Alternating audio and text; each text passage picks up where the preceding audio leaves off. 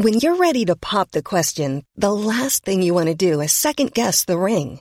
At BlueNile.com, you can design a one-of-a-kind ring with the ease and convenience of shopping online. Choose your diamond and setting. When you find the one, you'll get it delivered right to your door. Go to BlueNile.com and use promo code LISTEN to get $50 off your purchase of $500 or more. That's code LISTEN at BlueNile.com for $50 off your purchase. BlueNile.com, code LISTEN. Hey, I'm Ryan Reynolds. Recently, I asked Mint Mobile's legal team if big wireless companies are allowed to raise prices due to inflation. They said yes. And then when I asked if raising prices technically violates those onerous two-year contracts, they said, "What the f*** are you talking about, you insane Hollywood ass?"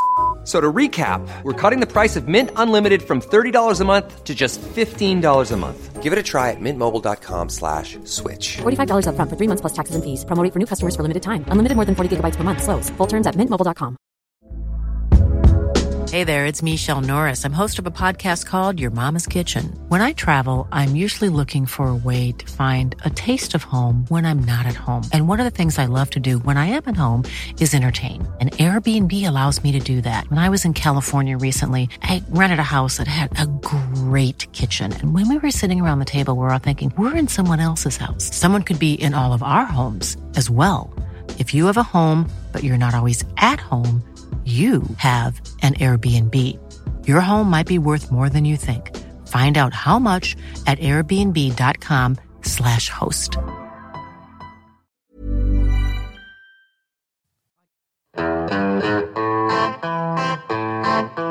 Out in the cold, out in the dark, something's lurking at the edge of the park. People be warned, people beware, there's a storm on the rise and it's covered in hair.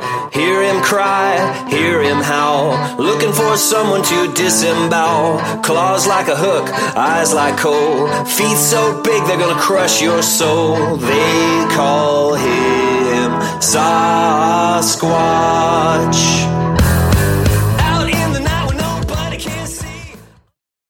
Good morning, this is Yowie Central. Welcome to the show. You're listening to 94.9 Main FM and I'm Sarah Bignell.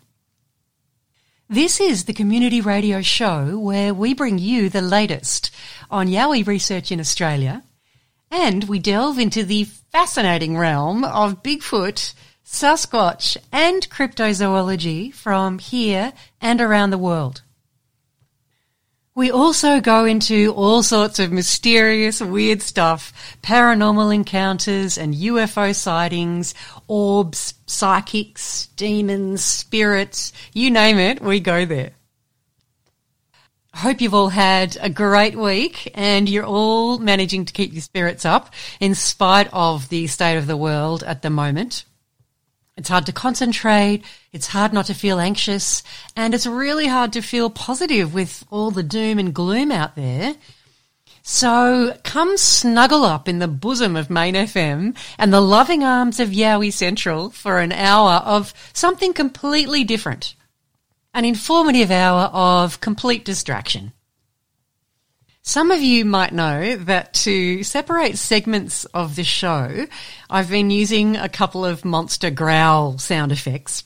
Well, I bought a new bunch of Bigfoot sound effects, purportedly Bigfoot sound effects, recently, and I'm going to try some of them out over the next few shows. So let me know what you think of today's little samples via yowiecentral@gmail.com or via Yowie Central Facebook group. I have a fascinating show lined up for you, my friends. First up, we're heading to Mount Tibrogargan in the Glasshouse Mountains in Queensland. James has some very interesting Yowie and spirit stories to tell us from his childhood. And then later, we're heading to Wiseman's Ferry in the Hawkesbury River region in New South Wales for a water monster sighting and a couple of ghost sightings. There are a few sweary bits in these interviews, so time to turn down the volume if that might offend you. First up, here's James.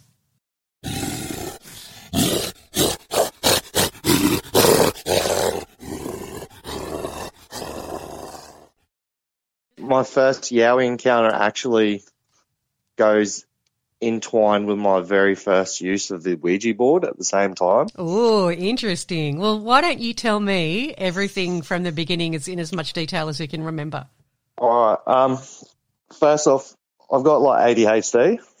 From the age of 5 to 16, I was on ADHD medication. I would just get bored of things and interrupt the class, you know. So I had to be on this medication all the time. And my dad took me away when he found out my mother was getting remarried because there was nothing to, you know, there was no law or, court documents of custody. Yeah. So I'm 8 years old living out Glasshouse Mountains, which is kind of like rural area. If you'd know Glasshouse Mountains from all the other accountants. Yep. And it's just across the road from Tibrogargan, Mount Tibrogargan. And we lived on Bowen Road. And I was 7 or 8. So to the 95, I'm 35 now. So going back a bit. And we used to get on our bikes, me and 2 other kids that lived at the property. They were both Indigenous. And we used to get on our push bikes and ride to the boar ring just to escape our parents of the afternoon. But mind you, there's a pine forest either side, or one side, and then the rest is blank, where the boar ring, then there's the pine forest beside it. So we're just like sitting on the frames of our bikes, you know, when you kick your bike down, sitting on the frame of the bike and have my back to the scrub, and the 2 other boys, I won't name them, one was younger than me by 1 year, and the other one was older than me by 2 years. So he was 10, the other one was, just say 6. Pretty sure it was 6 to 8. I was 7 to 8 at the time. I'm sitting there, next minute, I hear a rock come woof, woof, woof, flying past mine and my friend's head, straight over the top of us. Those 2 were facing the bush. Then my mum used to install car stereos for like 15 years. I've heard a lot of loud car stereos in my life where you feel the bass before I've ever been to a concert, because that's the only thing I could relate it to at that time, because I never experienced from subwoofers and stuff like that. As soon as I've seen that rock fall past our heads, and it was a big size rock, I hear this bellow, and the bellow hit your chest, and I just fight or flight, got on my bike, and I rode as fast as I could. I was looking back to see if the boys are with me. They're with me, and there's rocks getting thrown right in front of where I'm riding, but not like it was right where tracing like where I was going. So if I was going to ride into it, it was like it could hit me if it wanted to with rocks. But see, the thing that I remember is the pine forest was not that big back then, because there were saplings on that side. You used to be able to see so far back to the next bit of the road where the pine forest, you know, because they have 2 lots of pine forest, if you know what I mean. There's a highway separating one lot. I'm fight or flight. I didn't only look back to see if they were there and just hear this thing screaming. I get back to the house. I'm white as a ghost. And Dad's like, whatever, mate, whatever. You know, you're just young kids. Don't believe anything. And go to the 2 kids. I'm like, look, what did you see? What was it that you seen? And he goes, man, I only think like it was orange. It was big. It was like orangutan. And at that time, there was Alma Park Zoo was a zoo, the only thing that was closest. So you're a child, and the only thing you can correlate this encounter to would be, it's an escaped orangutan from Alma Park Zoo.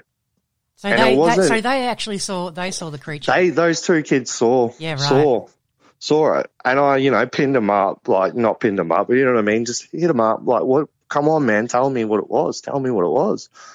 And they're like, look, it was this.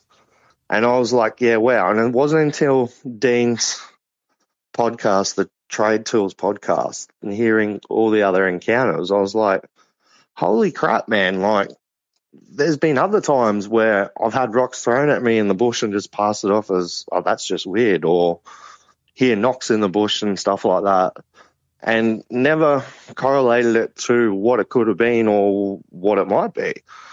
Just always shrugged it off as, yeah, you know. But now more aware of things. And you mentioned in that message to us that your neighbours were noticing like sweet potatoes going missing and the boy's grandma? I was going to say that, yeah. So the boy's grandma lived across the road and she was Filipino, but her partner was an Indigenous bloke. And she always grew like all the, star jackfruit and stuff like that. Mm-hmm. The two boys, being their grandmother, told her about it, and he's like, yeah, we see him come in once in a blue moon taking jackfruit off Harry, man, yeah, And we're like, whatever, like when we first heard of it. But then after that encounter, and then we're over the back, the next property, because we just walk through people's properties because everyone knows you're the kid from that property, you're not doing any ill. So you're just walking through the property. He's, oh, come over here. He goes, you haven't seen any hitchhikers coming through here digging up my yams? And it was literally like 3 days after we had our encounter. And we're like, nah, mate, no, it's probably an orangutan. He's like, yeah, right, whatever, mate. Since then, you actually said to him, oh, well, it was maybe an orangutan. Yeah, we're just 7 or 8 year old kids, Well, he's thinking it's the hitchhikers coming through. Because in the 95, everyone was in a van and cruising around, everywhere, I remember. And it wasn't really backpackers, it was Aussies cruising around, living it up. I wouldn't mind doing that now. Exactly right. But in saying that, there's another thing we used to see as young kids, and like I said, I'm like, Disney trains you. When you watch a lot of Disney crap, you don't really realise a lot of things. I never seen a firefly till I was like 20, 29. And what I thought were fireflies were actually orbs. Seeing orbs come through the creek from Mount Tibbergargan, come through our dam, and then fly all the way straight the same direction as the boring when we're kids. What colour? They were just like white, glistening like a dull light, like a light bulb. And do you remember how big they might have been? They look like, you remember the old coloured party lights? Yeah. They're like that size. And they had how you look at a bright light, sometimes you get 3 auras off it, like the spectres of light. But the thing is, they look that dull that you're looking at it going, why is it producing those 3 big bright lights? You only get that from a bright light. Do you know what I mean? Yeah, right. And how many times did that happen? Not very, once in a blue moon, but it's until I got older and seen a firefly, you're like, whoa, okay. In correlation to the Ouija board, when I was younger, when I hit 13, I don't know why, but one of my friend's mums, my mum showed us how to do this when we were kids. I'm in grade 7, yeah, all right. Really interested in it, as you can imagine, always interested in the unknown. So started doing this Ouija board, and fair enough, we connected with someone, and we're like, do you know, the first thing we ask is, who do you know on this board? And it's been my first Ouija board. Boom, the cup goes straight over to me. I'm like, oh, right. And then I'm like, oh, what's your name? And then he gave me the name of one of the boys that I didn't even know had passed. Oh, right. That was with me on the encounter that day. Right, now, but he had actually passed. You found out later. Yeah, I didn't know that he'd passed. Oh. Now, the next day I call up my father. I'm like, Dad, hey, what's going on with old mate? Have you heard from him? He goes, oh, yeah, man, he died 2 years ago in a motorbike accident out on the farm. I was like, oh, okay. Rightio. That spirit that you think was that one of those boys was there. What did he have to say? Anything? Nah, at that time I was kind of freaked out. Yeah. And that was my first experience and got off it. It was pretty weird. Yeah, pretty scary. Being 13, then later along in life you learn not to play with those things because unless you know how to close them properly and open them properly, you're invoking bad things, Oh, absolutely. They're not a toy. Not a toy no. at all. But Milton Bradley sure thought they were. Right. Milton Bradley. Who's Milton Bradley? I don't even know who that is. The game company who made Monopoly and stuff. Oh, yeah, right. Sure they picked up and made the plastic version, you know, Oh, my gosh. and put it out as a kid's toy in the 70s and 80s. That's hilarious. Yes, I do vaguely remember that. I've got a picture of that in my mind, but far out. Yeah. Here, kids, play with this. Fast forward, I ended up going to Boys Town. Which is a boys' school, right? Yeah, boys school where it's like all the long-term foster place kids who are like the badass kids. The naughty boys. And you got a school there and you board there, you have all cottages there. We had Mr. O'Reilly, Luke O'Reilly. He was Bernard O'Reilly's son who found the Stinson, Ash from O'Reilly's, and he would always go on about, Yowies are real, mystical creatures, blah, blah, blah. And then, you know, you go on the rabbit hole and you go through the look of Yowies, and then you find old documentaries from, just say, the 90s. And I remember one of the bloke who plotted out the rainforest walk that they did for O'Reilly's. And just the media's plug, you know, even now, like what they did with Dean, you know, they still, oh, yeah, look at these guys, they're doing this. And then it's just putting the piss take on it. Oh, yeah, absolutely. They would still do it like pathetic. They were doing it worse back then, but like here they got this old fella who's been living in this bush and plotting out a rainforest walk for the last 10 years. And at the end of the interview, he's like, oh, yeah, Yowies are in here. They have stuff with me all the time. And they're just laughing at him. I speak to a couple of people, and you don't want to tell people about it. But there's other people that, you know, I do labour hire work. So I only work with people for one day. So I can spin them out and tell them some things and then leave. Do you know what I mean? Yeah. So, like, I've worked with a bloke who's an national truck driver and has done for many, many years. And we're working with a suck truck. And this old guy's worked all over Australia and pulled in anything you name it, he's pulled it. And I was sitting there with him with a bunch of young fellas, to say 4 blokes. 3 of them were young, and then there's another young bloke. They've all worked. So most of these blokes have worked with this old bloke for like 8 years, apparently. And here I come in there, and I'm like, oh, so what have you seen in the Pilliga? And they're like, all the young blokes, Pilliga, what's that? And I'm like, oh, just hold up. Just listen to what he has to say. And he goes, oh, yeah, the Pilliga. I'm like, okay, what have you got to say, mate? He goes, I've been chased by a light in there. I'm like, interesting, tell me more. And he said that he went up over a crest near Coonabarabran, coming up through there, and that's where he got chased by a light. The light come up beside him, did a U-turn over a hill, come back towards him, and then did a U-turn and then kept with him for ages. And I'm like, oh, what else have you done? He goes, one time I pulled up, and he goes, it's a lot changed now because the scrub's a lot further away from the road, so apparently there's a lot less encounters. And he goes, one time I pulled up in like the 80s, and I goes, I was walking around to check the tyres, and he goes, I just knew something was watching me.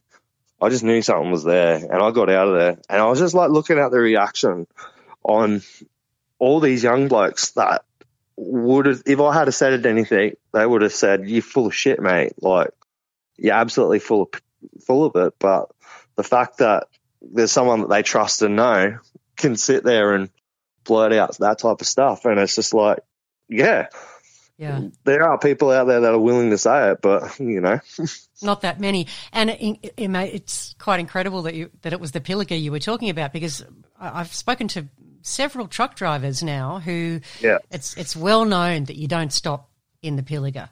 Yeah, and he said that's exactly what he said, and he's just like having that bloke there who's had all those guys back for 8 years, the old bloke that they always listen to for a good yarn, and when he pulled that story out, it was pretty cool. Yeah, so I backed it up with mine. But absolutely. Yeah, going back to Boys Town, apparently the place was built an Aboriginal burial ground or land, so-called, so I was being told, but then it was hush-hush, do you know what I mean, because they'd take the land back or whatnot.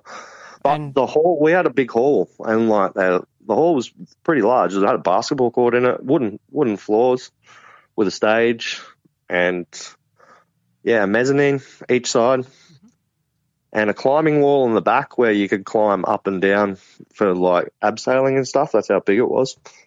And we'd walk past it, going to activities at night or going to visit the other boys in the other cottages. you'd hear a piano playing, you'd hear balls bouncing. And nobody there? Yeah. Yeah, right. Now, the other thing is having Indigenous kids there, right? I had a mate there. He was from Colomulla, and he was my arch enemy. Me and him used to fight all the time. Don't know why, but he was an Aboriginal bloke from Colomulla, and he used to talk about, pretty much he used to say little brown fuzzy things at the mission used to come up and steal all the colourful things off the clothesline.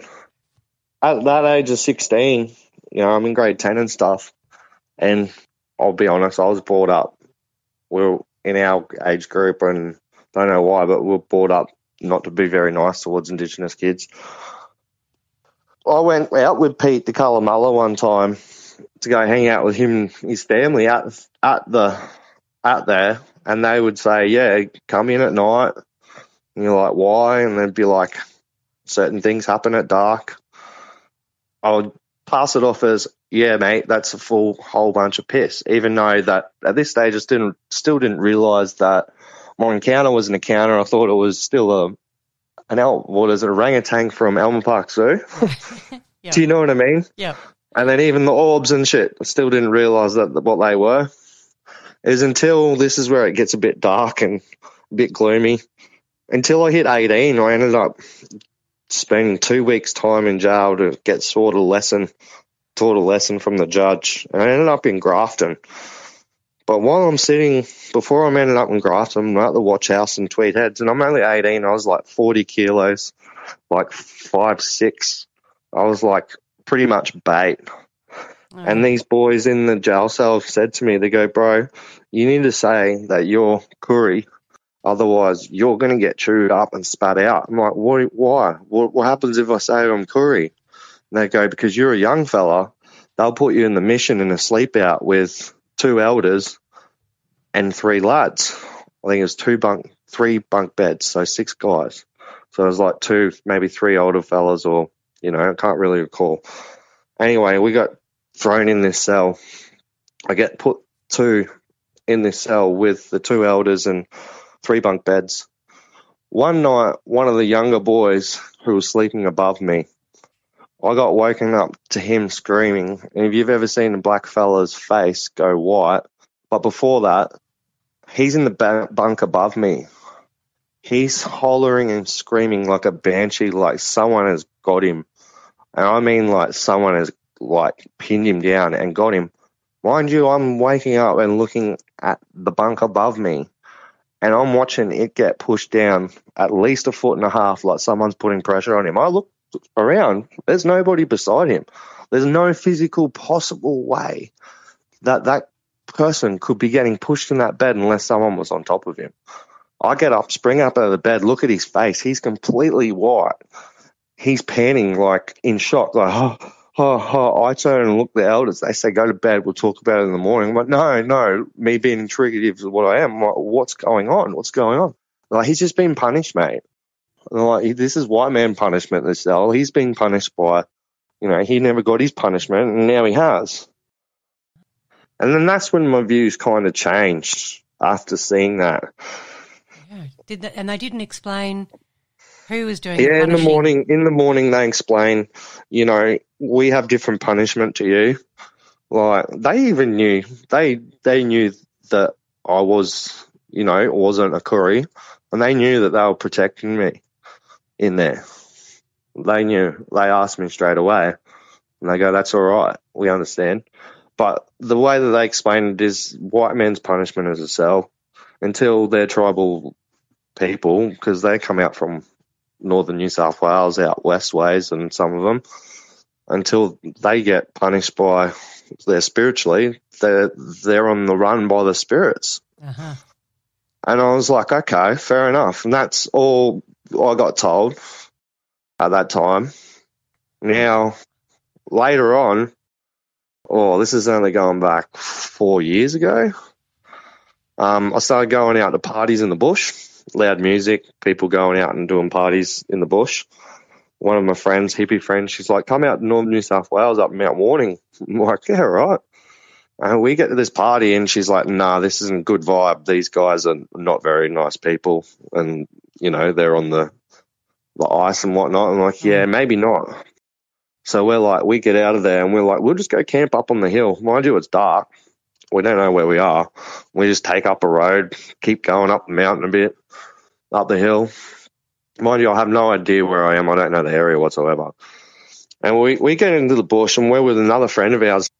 And we're like, oh, we'll just set up camp here. So I set up a fire, pull over, went into the bush just a little bit, only like 3 or 4 meters, a bit of a clearing, dirt. Well, we set up a fire. We set up a camp, just our little pop-up tent, and we're sitting there having a couple of drinks. And then next minute we hear this kitten meowing. The chick that's with me, she's pretty in tune with stuff. And I'm like, that's a bit odd. Like a baby kitten, like, meow. Unless some feral cats has, had a litter in the bush, that shouldn't be here, you know? The guy that's with us is fascinated with cats. Absolutely crazy about cats. He gets straight up. He starts running, right? And we're still sitting down. He starts running out of the noise. And next minute, I hear that noise go, bing. It's not where it was. Within 3 seconds, it's 15 feet over that way. And the chick that I'm with's like, oi, buddy, don't go, man. Don't go. I'm like, yeah, oi, bro, come back. And he's like, no, I want to see. He gets halfway to where he thinks that sound is. It's another place. I'm like, bro, get back here now. Get back here now. We're just going to chill. We're just going to do the night in, and we're just going to sit here, and then we'll leave in the morning. We wake up in the morning. If he had have gone to the next noise, he would have been over a cliff. We were being sung to by something. Far out. And it was the same pitch? Like you don't know, you don't think it was maybe like 3 different creatures, or it was one creature? It was someone. It was like, I've heard, after hearing stories of it before, and I heard of stories of being sung to before of experiencing that situation, but noticing that there was no bush noise, no nothing in between when the noises switched over to their different locations. Yeah, that's impossible for it to happen. Even if it was a kitten and it was running through the leaf scrub on the ground, you would still hear something. Yes. You don't hear a single thing. And what, 4 different cats planted in all different areas going off at different times as soon as you approach them. Yeah, that'd be pretty extraordinary to have that happen. Then if the other one that you went to was out, was it hovering over the cliff, Yeah, so, No, there's definitely something weird going on there. But, yeah, ever since a kid, we're just wired differently. I walk into a room and try to look for an exit in case something happens, but nothing will ever happen. I'm just, The or I walk into a room and, ADHD makes your brain is wired differently. Yeah, exactly. So I already know some things are happening before they happen, or some say it's like empath kind of, but yeah, I know situations are getting dicey before they happen, and I can get out of there pretty quick. Yeah, that's cool. Well, James, thanks so much. That was a fascinating chat. Yeah. I was actually interested in that Joel guy that you were speaking to. Yeah, Joel Prince. Yep. How he's in with the spiritual stuff and stuff like that. Very much so. Yeah. Is he in Queensland at all? Yeah. Yeah, right. I just feel like I don't know, I've never had a break from. I've always felt I've always had something there. After doing these Ouija boards. Uh-huh. And there's been instances, where they're just, instances where you think, surely not, you can't just keep happening like this, you kind of have a Klingon flicking your plate over, you just pull it out of pasta and next minute there's something's happened, not to that extent, but if you know what I mean. Yeah, I know. I'm just it's hard to approach people about these things and trying to find the right person who has an understanding of them. So you wanted to talk to him just to find out a little bit more about what's been going on for you, that maybe he's got some insights into. Well, he could point me in someone maybe local that can give me some some, riddance of this, Yeah. So or anything that I can do for myself, to get rid of it or to enhance those abilities? Oh, I'm talking about get rid of the bad things that I have attached to me, kind of thing. Ah, okay. You feel like you've got a bad attachment. Okay, cool. Yeah, and never been able to get rid of it. Oh man, we could send Joel's brownie over there. Yeah. I don't, did you hear his episode on my show? Because I think, I'm pretty sure I did. he has a Junjadi spirit. Oh, yeah. Who Yeah, he was gifted. He's Aboriginal, but he was gifted this Junjadi spirit to help him get rid of a negative attachment that he'd picked up. But he would definitely be someone who could give you some advice. I'll write to him and ask if he doesn't mind that I give you that'd be great. His number. Or my mate's grandfather used to say to us when I was 16, and they looked after me, and they used to say to me, he was full white hair but had the huge nostrils, and he used to be like, yeah, mate, I used to talk to a brown jack all the time. Like, he used to, be there after school and whatnot. And I'm like, whatever, Grug, you're full of it.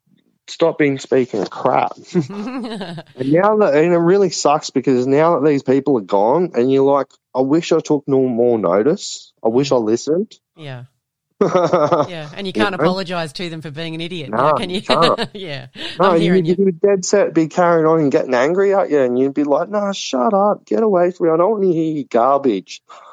And now you're like, oh, I just wish I listened just for that 5 minutes, know? Yeah, I'm hearing that. But you're listening now, which is good, and you're exploring it now, which is important. That's it. Yeah. For sure, I'll get in touch with Joel and see if he doesn't mind having a chat with you. All right, and I'll pass you on his number or vice versa. All right, no worries. Beautiful, James. Thanks so much. Thanks very much. You take care. And if you do have anything weird ass happening and you need to talk to someone, please call me as well. You got my number now. Yeah, no dramas. Well, thanks heaps for that, and all the best for the future endeavours. Hey. You too, mate. Take care. Right. See you later. See you then. Bye. Bye.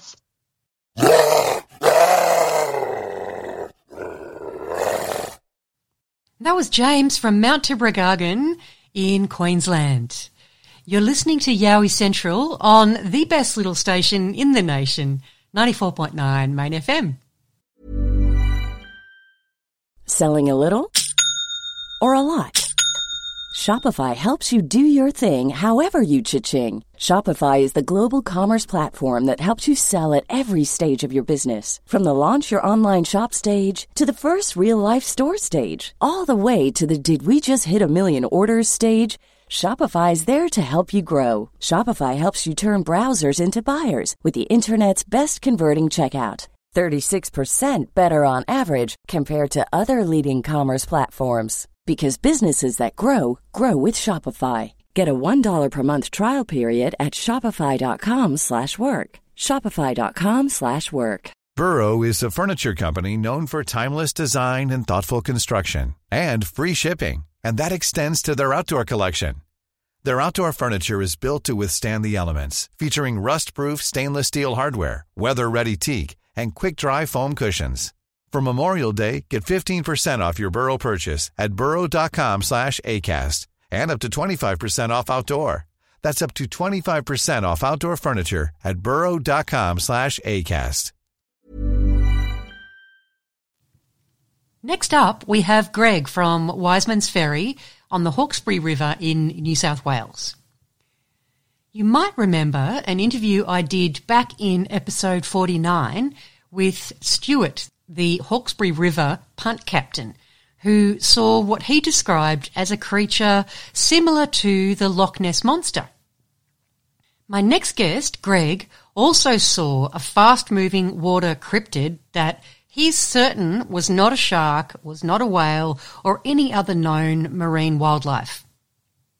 Greg has a couple of fascinating ghost stories too, so here's Greg.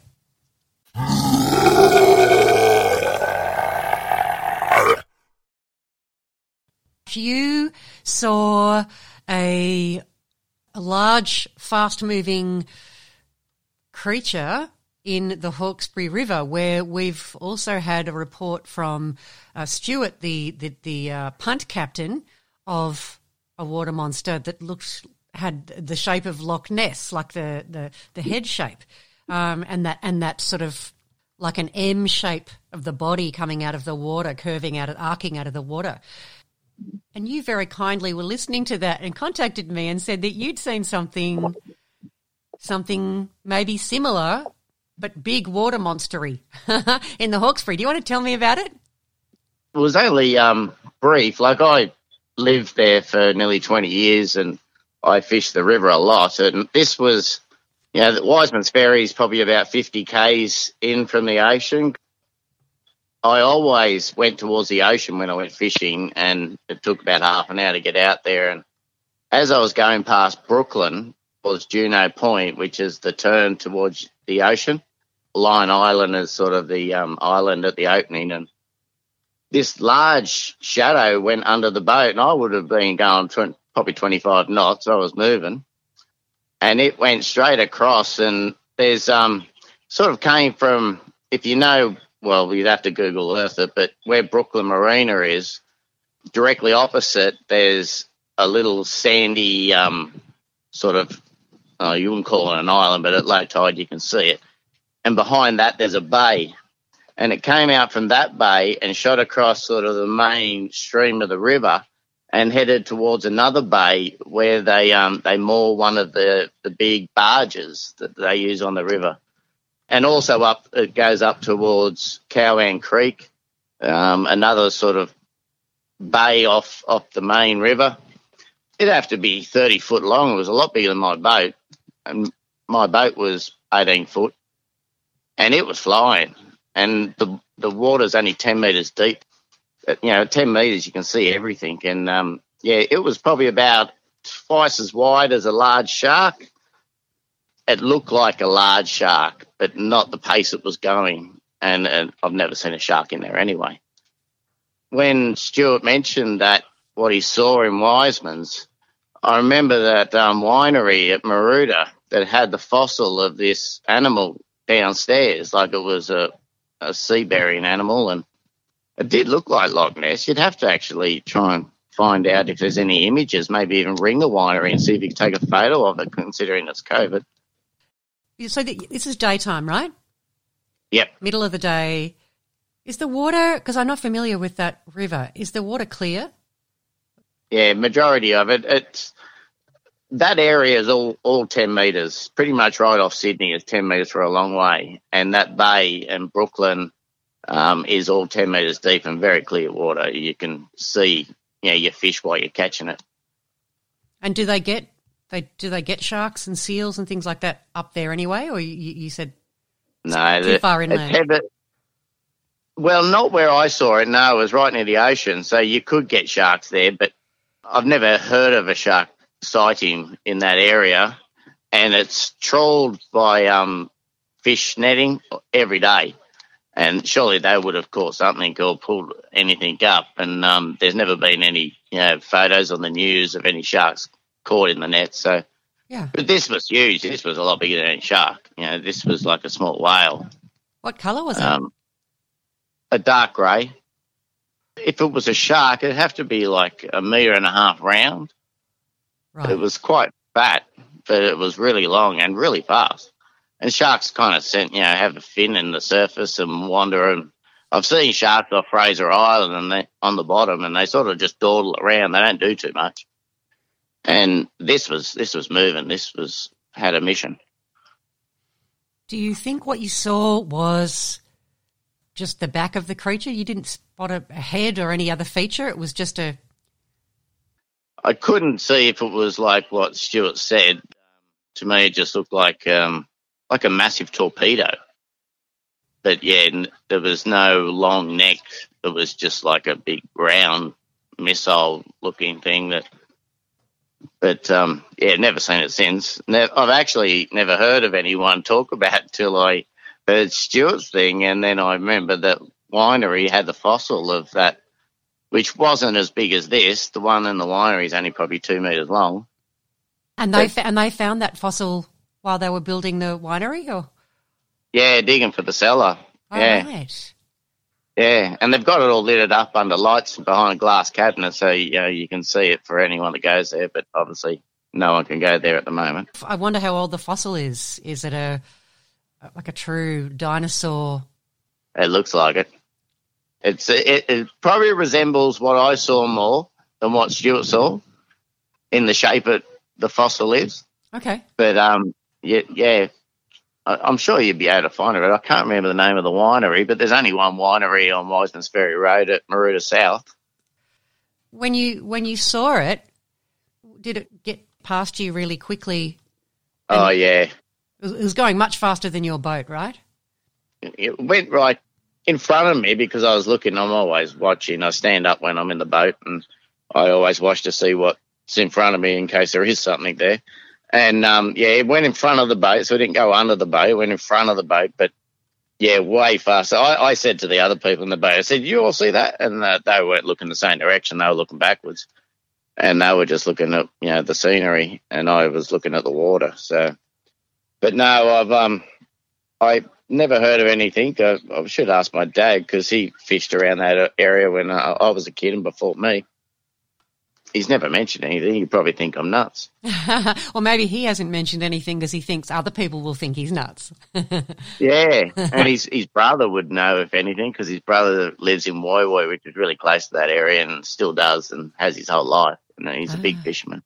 Yeah, right. But, Yowie, yeah, they're in kind of notorious area for Yowie sightings as well. Well, funny you mention that. I went on a camping trip from Wiseman's with a bunch of mates, and we took 5 or 6 boats. There was 19 of us all up. There were 2 girls, and we went up this creek, which was Murra Creek, and there's been Yowie sightings up there. So I found out on online. I don't know if it was your side or if it was on one of Dean's. I couldn't believe it because I saw a ghost up there. Oh, really? And yeah, well, on the second night when we were sitting at the campsite, and then I'm looking and reading, and then at the exact same campsite, they were doing Yowie research, and I went, "You're joking." Tell me about the ghost you saw. Yeah, well, this is a good story. This was I went there first with a whippersnipper to clean up the whole area and make it all good because the only way you could get in was by boat, other than a really serious 4-wheel drive track from another suburb. You can only get in up at high tide because low tide was impossible. You could walk across the river at low tide. You could walk across it at high tide. You just get up to your shoulders. It was the second night. Me and another bloke were still up. It was about 11 o'clock around the campfire, and where all the boats were situated, there was a little sandy beach, a small embankment, and then up to where we were all sitting. And this guy had just walked up from in between our boats, really tall, skinny guy, long pants and long shirt, walked up the embankment and went behind one of her mate's tents. I said to Seb, he was looking in a different direction, so he saw it out of his peripheral vision, but I was looking straight at it. And I said, "Did you see that?" And he goes, "I saw something." And anyway, I got up and went behind Mick Keel's tent, and I said, "There's no one here." And by this time, everyone started to wake up because they heard me talking. And I said, "I swear I just saw a ghost," and they're all laughing. And I saw this guy so clear. It was like looking at a person. It was so clear. The next morning, the guy that organised the camping trip knew the area. And he said, "Oh, there's a couple of graves over here." And I went, "Really? You got to take me there." So we went over and we found lumps and a few rocks where was remnants of headstones. And anyway, when I got home, I Googled it. It was called Smuggler's Run.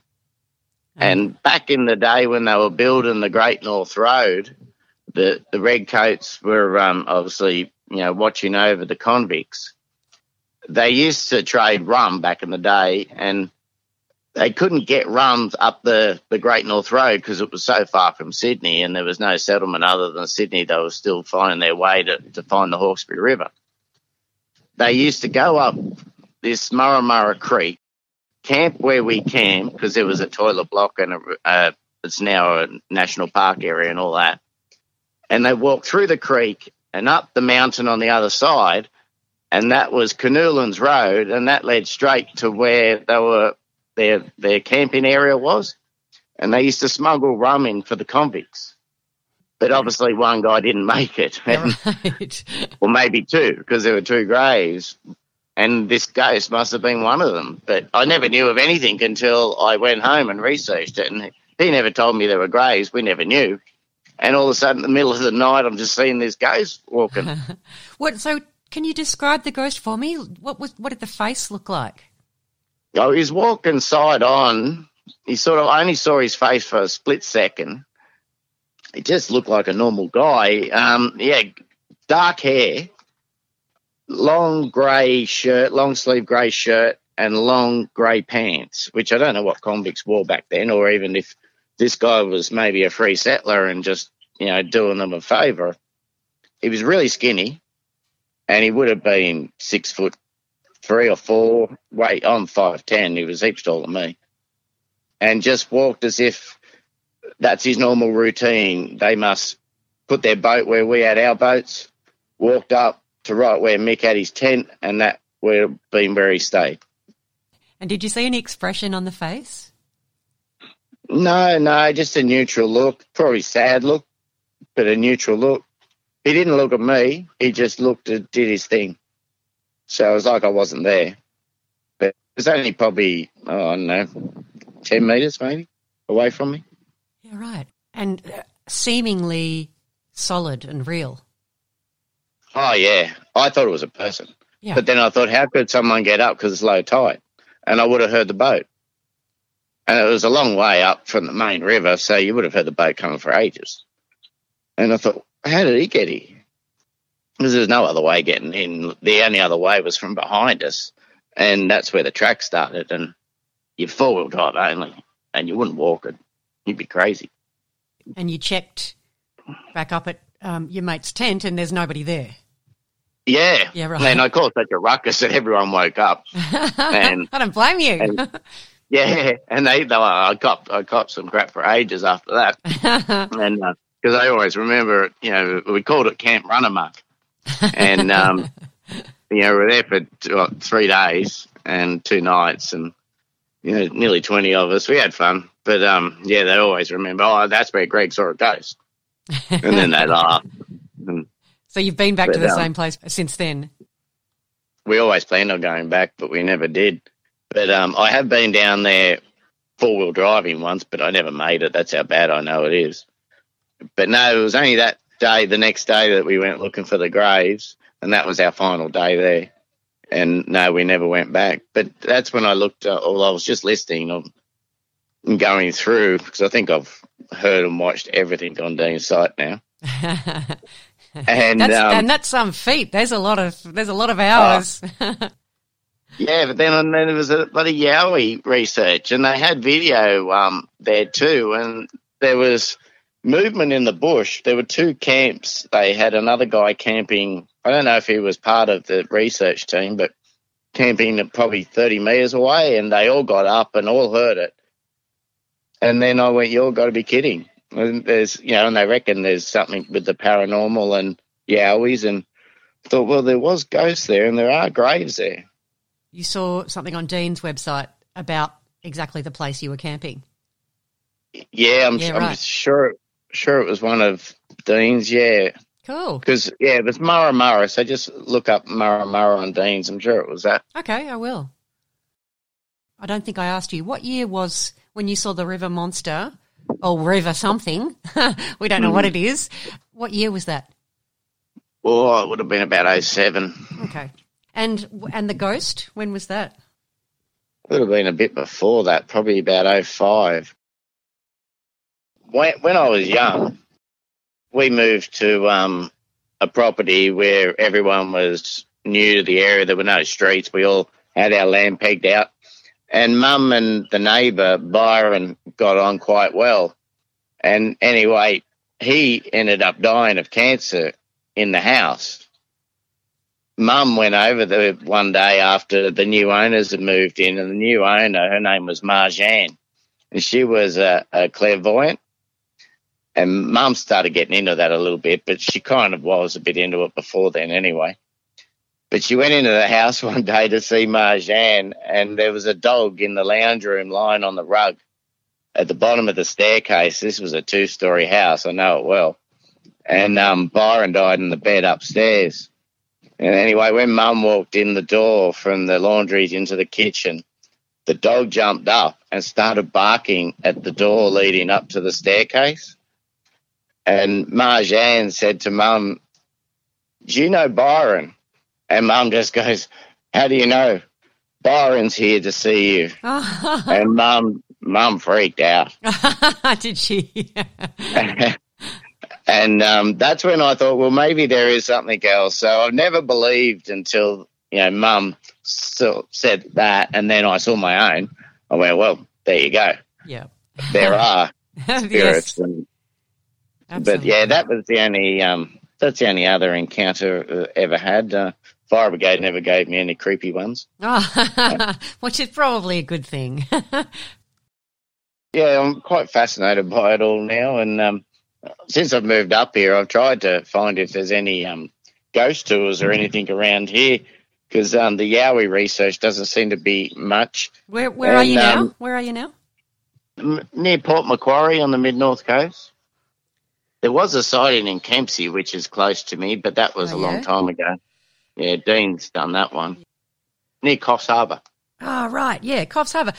Well, we get a lot of reports from around that Coffs Harbour area, but whether there's anyone actually going out researching there, not sure. I did put something on, I don't know if it was your site, it might have been another one, to see if there's anyone that wanted to go out trekking, but no one was near me. There were people who said Coffs Harbour is a pretty prime spot for it. But no one replied that said, yeah, I'll come out with you and we'll go out looking. But that's a shame. The one that really got me is the girl that left Nambucca Caravan Park. Oh, Bungle, yes. That's it, yeah, because that's really close. Yeah, okay. There you go. That's you could get there by bush from where I live. That's got me inquisitive. Yeah, absolutely.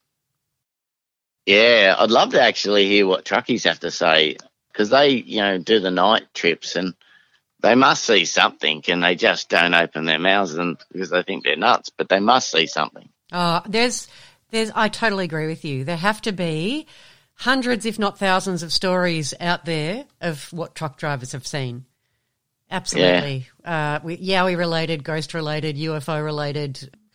I mean, you could probably do a show just on truck drivers if you could manage to reach out to them and get them talking. But I guess it's not always easy to get people to talk up about these things, is it? Because they're afraid of being laughed at. Yeah, well, that's it. Like, there was a couple of young people that were coming here, and we went up to near Coffs Harbour, and we had to go past the bungle, and I told them the story, and they're just laughing at me. And I went, you just be careful up there. And my girl had to drive at night.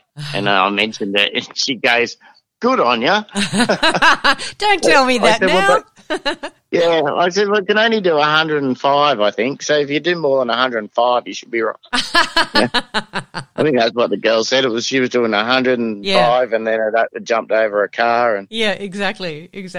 That's funny. Yeah. So as long as she's driving at about 130, she should be fine. Yeah, exactly. You couldn't even see you. I might just think, oh, God, I'm not going to catch that at this start. Oh, funny. But it would be interesting. There are a few Facebook trucking sites. I wonder if you should get on there and see if anyone will talk to you. Yeah. God, I'd love to see a UFO. Me too. I think I saw one when I was a child.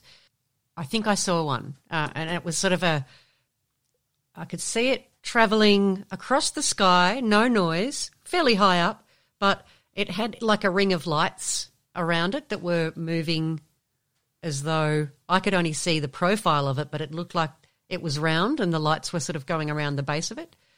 But that's, yeah, right. Yeah, but that was, that's the only time, and that was when I was little. I haven't seen one as an adult.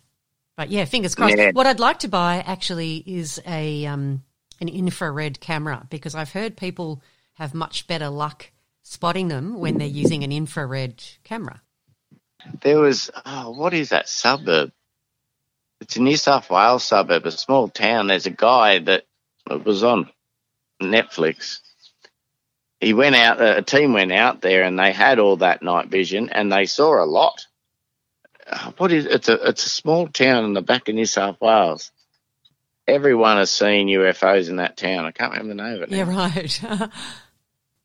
When I was speaking to Brent Thomas, who does the Paranormal Portal podcast from the States, he said he saw a UFO, but it was only when he put the infrared night vision binoculars up to his eyes that he could see. He couldn't see it. As soon as he removed them from his eyes, he couldn't see it. And then put the binoculars back up to his eyes, and there it was. Next on my shopping list is an infrared camera. How's your night vision one going? The one that the thermal, is it? Yeah, it's a thermal one. It's great, but because the weather's been so foul and we've been locked down so many times, and my partner's been really busy with work, so I haven't had a chance to go camping and just sit and so I do a lot. I've been using it from my home, so I can see all the rabbits and the kangaroos and the possums, and but I haven't had a chance to take it out bush yet. So hopefully, when it comes summer, when the weather's a little bit nicer, I'll be able to get out there a bit. Can you get them on a drone? I'm sure you could. I'm sure you could. Because that'd be because you had good distance too with yours, didn't you? Yeah, it's really good. It's really powerful. It's an expensive camera. We remember you saying it was $3,500 or something. Yeah, they retail for $3,500-4 grand. It's a really cool tool. It's really fun to use. I'm looking forward to getting out there and spending some nights in the bush looking at all the stuff. I've got 80 acres here, and I'm in bush and my boundary state forest, and I've always wondered what's lurking out there at night. Oh, yes. Oh, how awesome. Like to see. You need to get one of these cameras. I know. I've been thinking about it. That's when I inquired to you how much it was. I thought, I'd love to see what's out there. Yeah, Probably scare the crap out of me, and I'll lock the doors. Maybe. Are you there by yourself, or have you got a partner? Nah, by myself with 3 dogs. Oh, well, the dogs will let you know if there's something around. Yeah, they do. Unfortunately, they're a bit like the boy who cried wolf. Yes. I got one that just barks at anything, and I go out all the time thinking, I don't know if there's something out there, and the other 2 just lay on the lounge. Well, I've got 3 as well, and the oldest one, she's mostly blind and mostly deaf, but she can see enough that if she sees any movement, she barks. But which is really annoying, and she can't hear me telling her to be quiet now, so because she's deaf. Oh. So it's like, oh my God, shut up! Yeah, that is annoying. Yeah, so between her and my big shaggy guy, he's got the huge bark, and there's no sneaking up on me, but there's also no taking any wildlife by surprise either.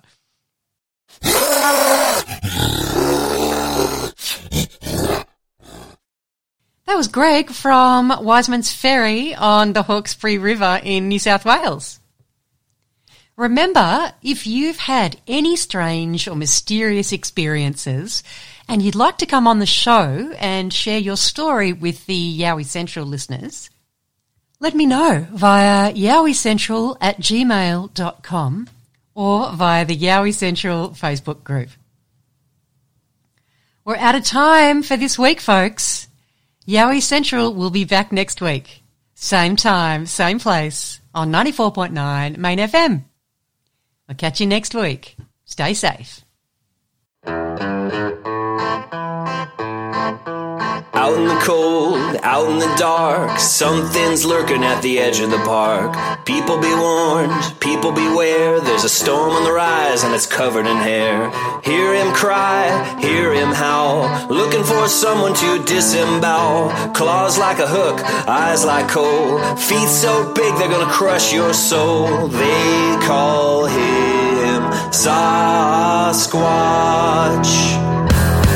Out in the night when nobody can see, under the darkness behind the tree,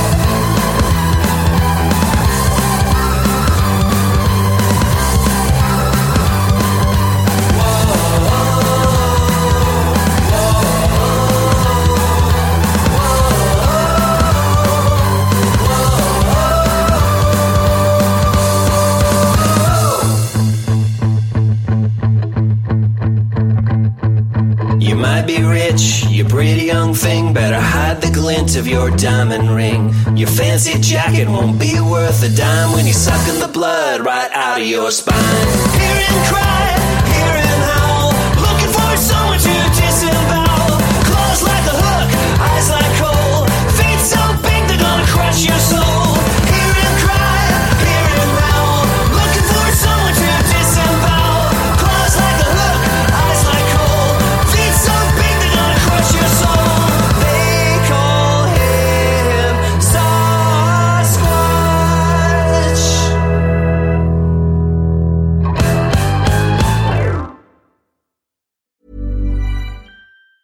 Planning for your next trip? Elevate your travel style with Quince. Quince has all the jet-setting essentials you'll want for your next getaway, like European linen, premium luggage options, buttery soft Italian leather bags, and so much more. And is all priced at 50 to 80% less than similar brands. Plus, Quince only works with factories that use safe and ethical manufacturing practices. Pack your bags with high-quality essentials you'll be wearing for vacations to come with Quince. Go to quince.com/pack for free shipping and 365-day returns.